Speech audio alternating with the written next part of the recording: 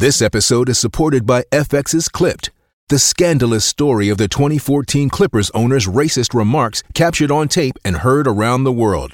The series charts the tape's impact on a dysfunctional basketball organization striving to win against their reputation as the most cursed team in the league. Starring Lawrence Fishburne, Jackie Weaver, Cleopatra Coleman, and Ed O'Neill. FX's Clipped, streaming June 4th, only on Hulu.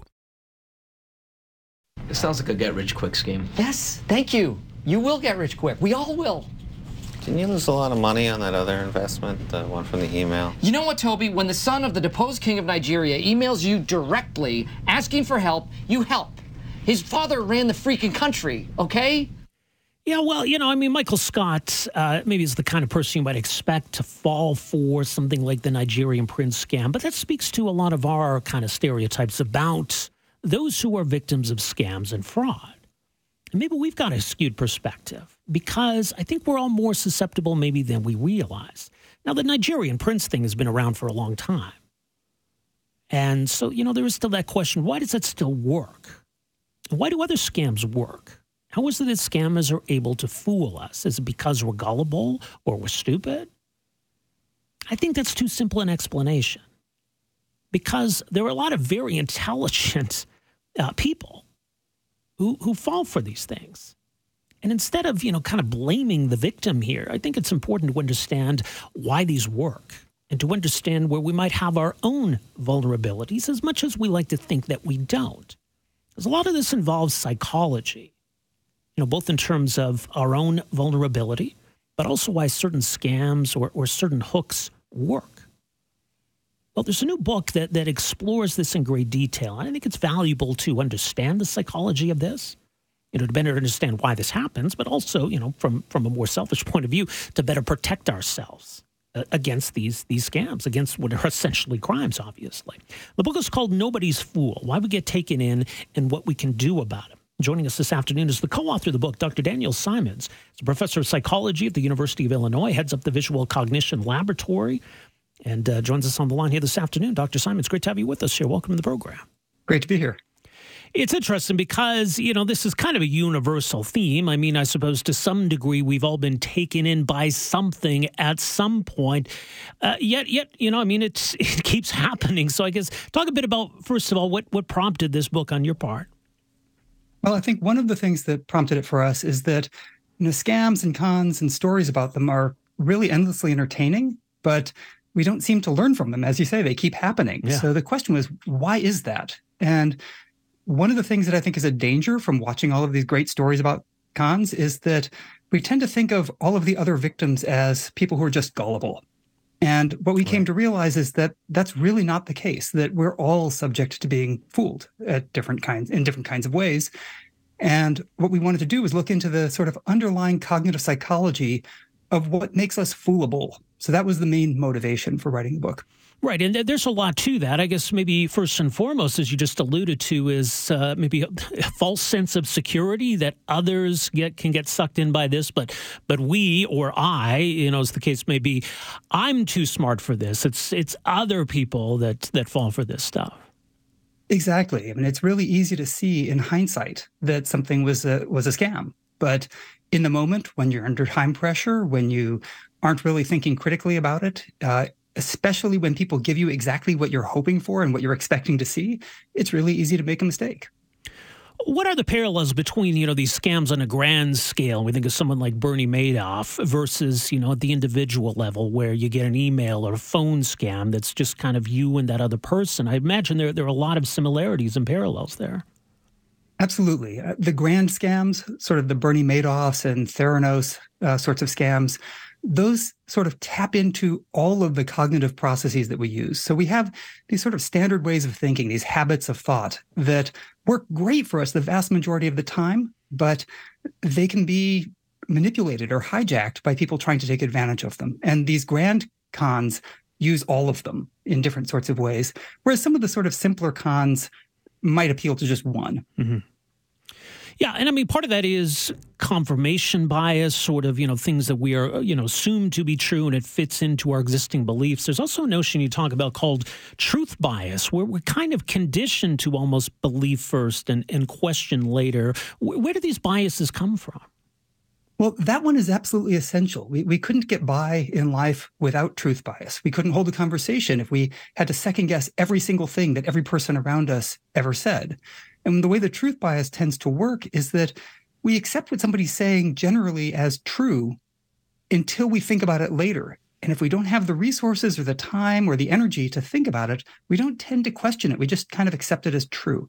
And for the most part, that's a great thing because it allows us to have a shared conversation with other people, shared interactions, and it allows us to just function in society. But of course, con artists and scammers are going to take advantage of that by giving you information very rapidly and not giving you time to think it through. Right. So the good ones understand all of this. At some level. Yes. I mean, I don't know that I wouldn't assume that con artists are, familiar with all of the mechanisms of cognitive psychology, but they kind of intuit them at some level. There's also, the information hooks, you call them, that sort of, get our attention or sort of set the stage for building on it. It all starts with something, right? There's an entry point. Yeah, I mean, and often the most common one is familiarity. People will drop hints that they know people that you know, that they come from the same sorts of circles that you are. The grand scams, like the Bernie Madoff ones, many of his victims were people who were very much familiar with him, ran in the same social circles, knew him from his very visible work in the financial markets. So they were already familiar with him. And because of that, they kind of assumed, well, if he's familiar, that must be good. Right? I shouldn't question it as much. And we do that naturally because if you think about it, things that you're familiar with are things that you've encountered before and generally didn't kill you. So it makes sense to treat them as more reliable. Mm-hmm. And back to that paradox you noted where, we're aware that these scams are out there. We're kind of fascinated at some level by these scams. We don't seem to learn these lessons. Is it partly because the scams evolve or the scammers get better and it's harder to keep up? We're learning about the scams from, a few years ago, and maybe the ones going on right now are a little more sophisticated. They definitely get better in the same way that magic tricks get refined over time to be new and innovative, but they all kind of rely on the same sorts of principles. And I think one reason that they keep working is that we think about them more as really amazing theater and stories, right? The brilliant con artist who dupes people, then they get theirs when they come to the criminal court system eventually when they get caught. And it makes for a great narrative. But we don't think about them in terms of what makes them work, what makes these cons continue to be successful, what are they tapping into? And that's what we were trying to do, is to take a look at across a wide range of scams and deception and cons and see, are there commonalities about how we think, how we reason, what sorts of things we find engaging and attractive that they all share? And that seems to be the case. So maybe we can learn to recognize when somebody's trying to deceive us if we spot how they're using our habits against us. Right. And we're talking about cons in almost a criminal sense. So I wonder how much of this carries over to marketing for a product. The product's not necessarily a scam per se, but maybe it's not something we need, and the job is to convince us that we need it, or a politician convincing us that we should support them. That kind of marketing, does it work on some of these same mechanisms? Oh, absolutely. Right. And in fact, just getting a social media post of a story that's not true and relying on people to forward it without thinking critically about it is a form of deception. So we use the sort of grand cons as just an illustration because they're so engaging. They're great stories and they use all of these tools. But absolutely, marketing is designed to get you to do things that you might not otherwise do. Right. That's the goal, right? They want you to buy a product that you wouldn't necessarily have otherwise gone out and bought. And on a small scale, all of these sorts of tools that are used to get us to do things that are against our interests are relying on the same sorts of principles. And being able to counter that, and going back to why some of these habits are valuable to us, like the notion of truth bias. But is there a danger then that as we become more on guard for this, we become almost too cynical and too distrusting? Yeah, absolutely. That would be a disaster. We can't become sort of perpetual skeptics about everything and everyone because we just couldn't function in society. Some people are almost certainly more critical thinking and skeptical than others, and some people are maybe a little more gullible, but we all can be fooled by these things. But it doesn't make sense to try and avoid all forms of deception, right? So you could imagine double checking everything, right? You go to the grocery store and a product says that it's organic. Well, do you go out to the farm to make sure that it was used only organic materials to create, to make it? Do you verify the exact price against your receipt for every single item on the store to make sure that there wasn't a sudden markup on something that you didn't recognize? You could do that, but it'd be debilitating, right? You'd never get around in life. So I think that's one of the key elements that key challenges is not just figuring out how to avoid being deceived, but figuring out when it matters to think about it. And really the key is to try and figure out when are the cases where the stakes are high. And those are the times to really apply your critical faculties. You know, we talk about how sometimes these scams do get more sophisticated, especially right now as we see the emergence of artificial intelligence, AI tools like GPT or voice recreation. Are we kind of at a point where this is becoming a bigger issue, where, you know, scams really are getting a whole lot more sophisticated than they've ever been before? Yeah, they're on the rise and they're becoming more sophisticated simultaneously. And we don't really know what the end game is going to be with all of these AI generative tools, right? It makes it much easier for the scammers to generate mass emails that sound realistic, right? But on the other side, maybe it can be used to sort of counter the scammers too, right? So one of the things that we all get are these spam emails promising, you know, vast fortunes if we just send in some money, right? And classically known as the Nigerian email scam because that's kind of where it started.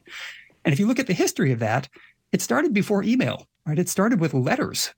And it was much harder for the scammers because that meant that they had to send them out and it was costly. But now they can blast it out to millions of people and count on a handful responding and eventually giving their money. But it only works if it's only a handful. If a ton of people respond, it takes incredible resources to interact with them until they give their money, sometimes months. So maybe AI could be used against them by automatically responding so that it makes their scams less cost effective. If you occupy their time with people who are never going to give them money, it makes it no longer a profitable scam. Yeah, it's interesting. I mean, we've got technology at our fingertips, too. I mean, before the internet, you know, the name of a Nigerian prince, who knows? Maybe that is, you know, the legitimate prince of that country. But, you know, we can verify, you know, claims rather quickly. If we get a phone call or a text saying, you know, your grandson's in danger, well, we can pretty instantly, you know, reach out and call or text, you know, to see if everything's okay. Yeah. So we do have more tools at our disposal as much as the scammers are using them. Do they kind of empower us to some extent? They do, and we have to remember to use them, and that's one of the key things. So if you get that call from somebody saying that, hey, your kid or your grandkid has been kidnapped, that's a huge time pressure, urgent, scary situation. It's preying on people's fears. And you have to remember in that moment, is this really legitimate? Should I text my kid and see if they're fine? But it's hard to do that if somebody's pressuring you and they're good at it. So one thing that you can do is try and preempt those sorts of cons and scams. So my family, for example, has a passcode that we all know. And if we get a call that sounds like it could be one of these scams, the first question is, what's the passcode? And if they hem and haw or don't give it to you, you hang up, right? And it's a way of being able to trust that people are generally honest while also countering right away the possibility that you're going to be taken in. What about a guilt factor in all of this, too, and people being willing to come forward and talk about these things? There's a whole lot less shame in being, you know, I was worried that my grandson had been kidnapped, so that's why I fell for this. Oh, okay, yeah, maybe people understand that at a different level. If there's, you know, the promise of some quick money, get rich quick, is there more shame or guilt associated with that? What's the impact of that? Yeah, absolutely. I mean, we're only aware of the cons that have been caught and the ones where people have come forward, right? And there's absolutely a lot of scams out there where people just weren't willing to say that they fell for it because it is really embarrassing.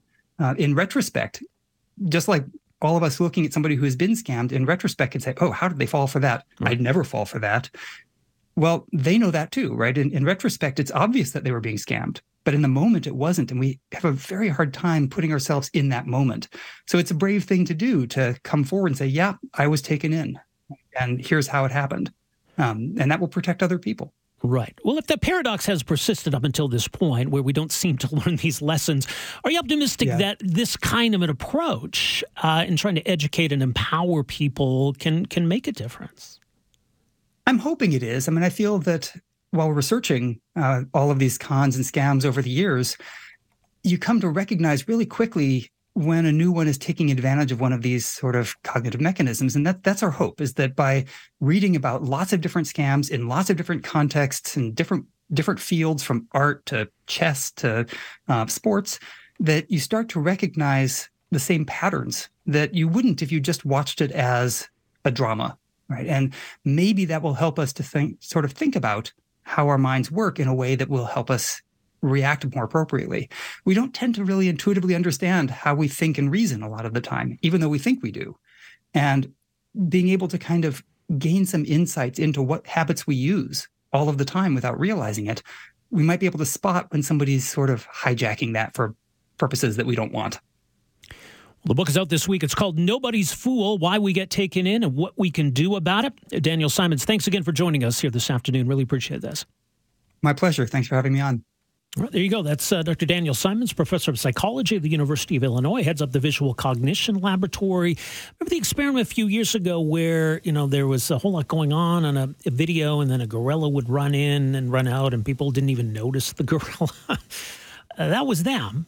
Anyway, so their new book is called Nobody's Fool: Why We Get Taken In and What We Can Do About It. Thanks for downloading and listening to the podcast. Don't forget to subscribe, rate, and review for free at Apple Podcasts, Google Play, or wherever you find your podcast. You can also find me on Twitter at Rob Breckenridge, and you can email me, rob@770chqr.com. Talk to you next time.